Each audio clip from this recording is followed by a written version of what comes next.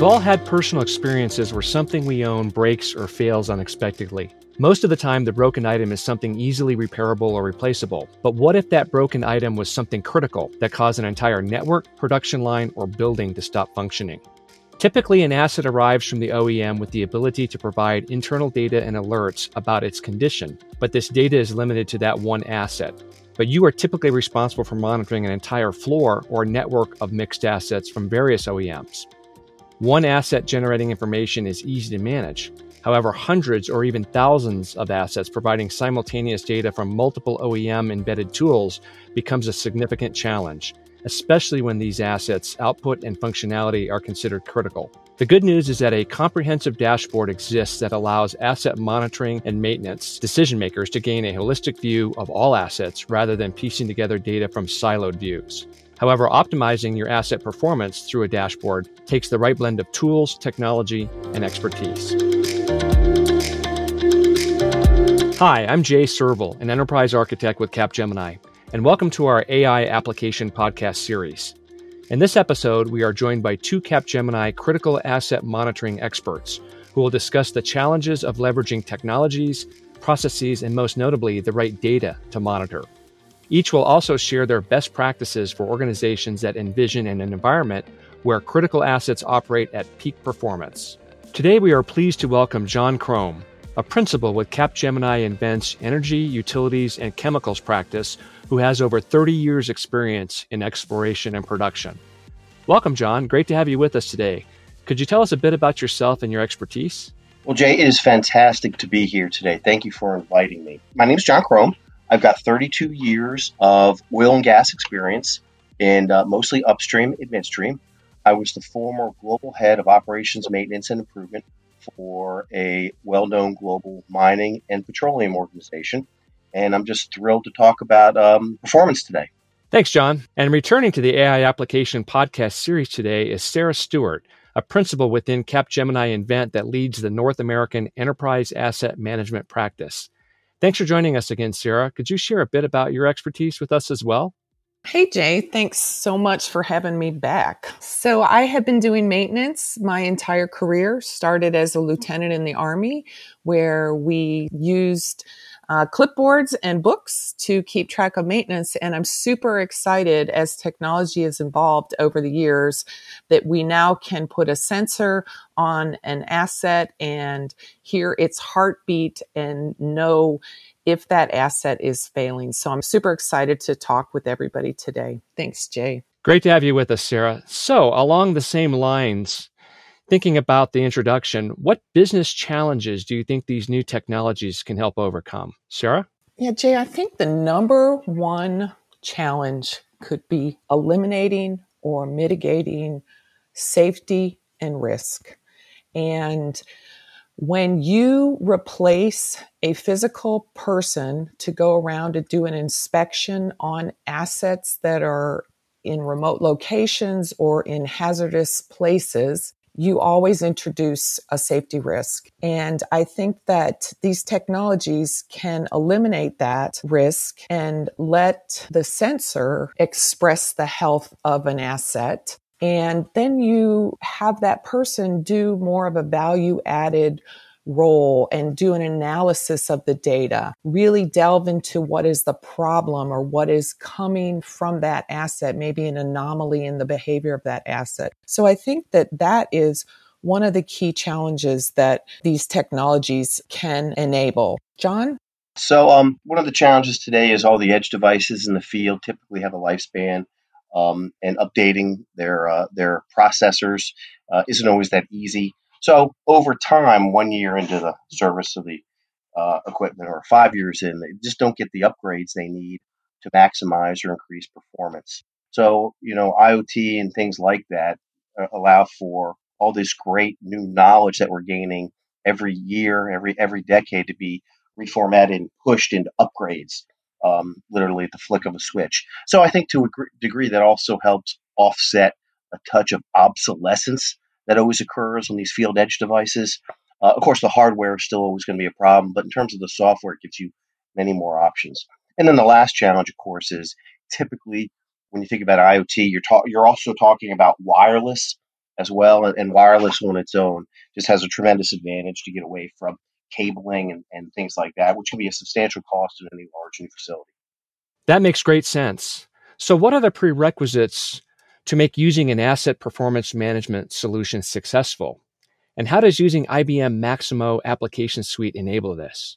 So, Jay, if you think about all this potential for data coming from these assets that have heartbeats, that have data that they can send somewhere, they don't have to send it, but they can send somewhere. And this data, I think of it as kind of barrage. You're just getting thrown all this stuff at you, and it's coming at you from all different places potentially.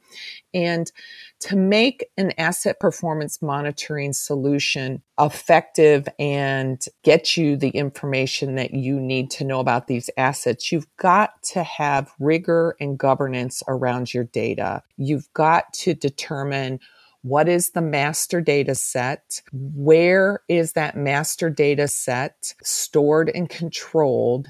And then the ancillary information can come in and supplement that master data set. But too often you'll see a GIS system being the owner of an asset, or a EAM solution like Maximo being the owner of the data set, but those two systems collide. So first and foremost, you've got to say, what is my master data? And then IT and OT has got to combine to determine what is it that we need to monitor about this asset. What are the critical pieces of information about that asset that we must collect? And once those pieces of information are in place, then you can go and start developing your fancy algorithms. You can connect more assets. You can add on additional sensors and just keep building upon the foundation of the master data, the foundation of the baseline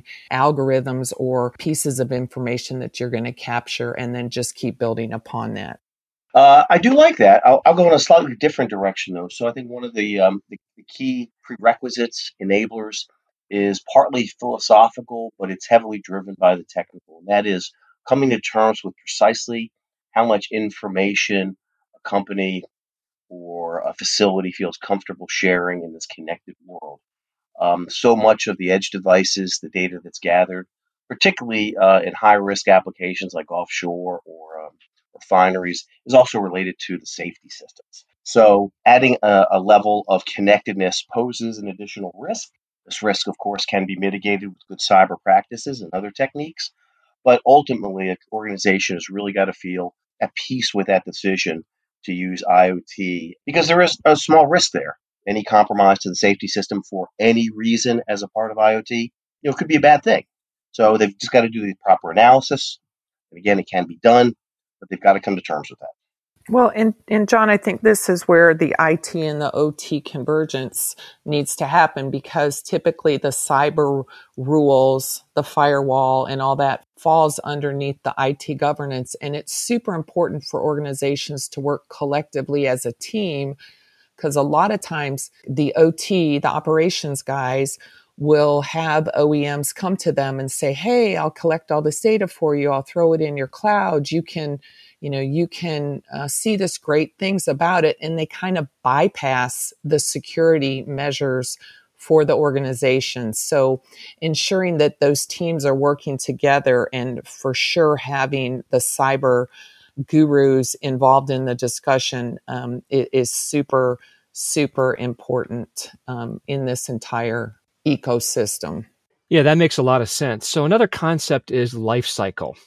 So how can the full life cycle of an asset be continuously improved using and applying technology enablement tools such as these? So as I said earlier, Jay, to me, it's exciting that all this stuff has evolved, and every day it keeps growing and growing and getting better. And, none of us have crystal balls. Some of us may think we do, and some of us may be better at predicting the future than others. But what's important when you're choosing to embark on a program like this, and you develop that strategy, you involve the IT folks and the cyber, but you're going to come up with a roadmap, and you've got to acknowledge that as technologies change, the technologies that are going to evolve. And so you've got to revisit that roadmap. And it's not just a once and done, okay, here's my 5-year plan. And this is where we're going to go. So I think it's super important. None of us, when we were asked when we were younger, hey, what are you going to do in 5, 10, 15 years? We could make that stuff up. But if we went back to that time and said, well, okay, I was going to be a doctor. Well, I'm not a doctor. So I think it's important for us to acknowledge that we can put down a roadmap, but we are going to reevaluate that. And we need to constantly evolve the process and pull in the newer technologies. So that's really how the asset will get more and more benefit in its life cycles as these technologies change and we allow our organization to change with the technologies. One of the things I think about when we talk about life cycle is that it's most fundamental for particularly complex equipment, complex machinery, is how do we extend the actual useful life of a piece of equipment. And there's real tangible benefits to that, of course. Lower CapEx is you have to replace something. Typically, a longer piece of equipment that lasts longer has a lower maintenance cost and usually a smaller total cost as well. So let's talk about how we actually extend equipment life with some of these great technologies, whether it's IBM's Maximo, IBM's AI as well. Consider capturing all the data on the same types of pumps in a company.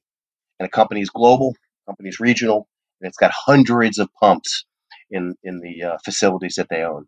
And those pumps are similar enough in a similar duty cycle, similar environment, similar fluids and things of that nature. So you've got 200 experiments going on concurrently to evaluate what is the most effective maintenance strategy to extend the life of those particular pumps. And out of those 200, there is going to be a winner. Somebody's doing something in those 200 that extends it more than the other 199. And making sure that we well document that stuff in the system like Maximo, and then turning our collective wisdom augmented by artificial intelligence and advanced analytics can help us figure out what was the most effective and efficient maintenance practices. Once we learn that, we can deploy that to the other 199, and you've made a substantial impact in your business.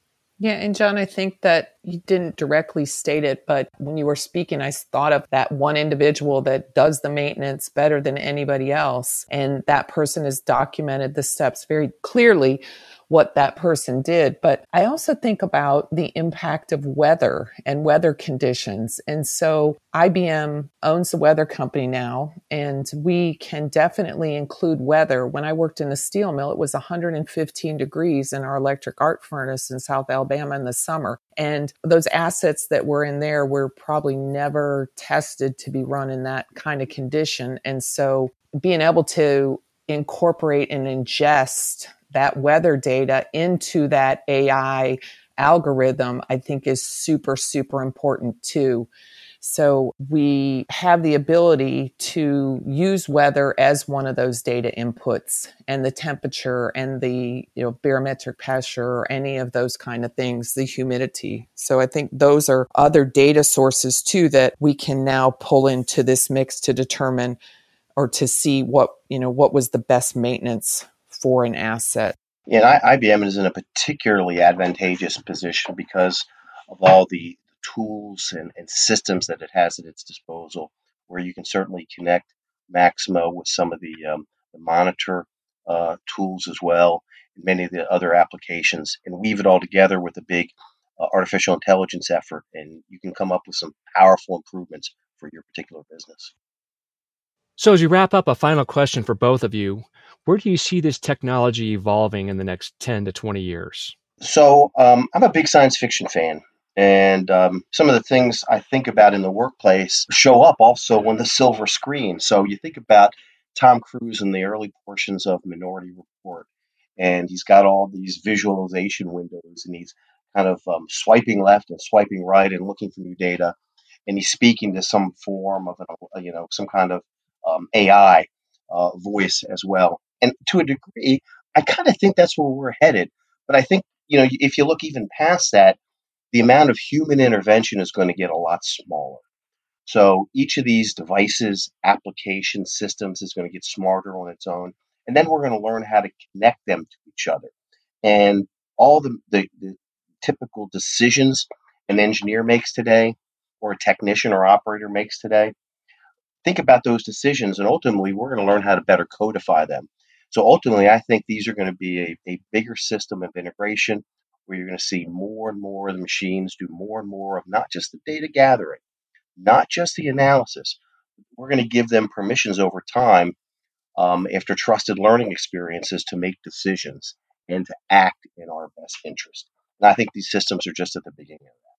Well, I'm just mentioned not having the crystal ball. And for me, it's just the desire to have data, have it help us make better decisions. And I also think with the evolution of 5G and the ability to be able to capture more data and get more data and have it, instead of a 2-lane highway with 5G, we now have a 6 or 12-lane highway. So we can just have a bombarding of even more data, that it's now even more important to see and to get us back to the 0 accidents and really keep everyone safe in these environments that historically have not always been as safe.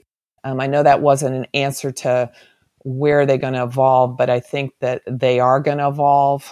Just the acknowledgement that things are going to change is very exciting, and being fluid and having an organization that embraces the change is super important. That's really great insight. And a big thank you to John and Sarah for joining us today, and thank you, the listeners. Hopefully you found it valuable. If you're interested in learning more, visit us at capgemini.com. And be sure to look for additional podcasts in our AI application podcast series.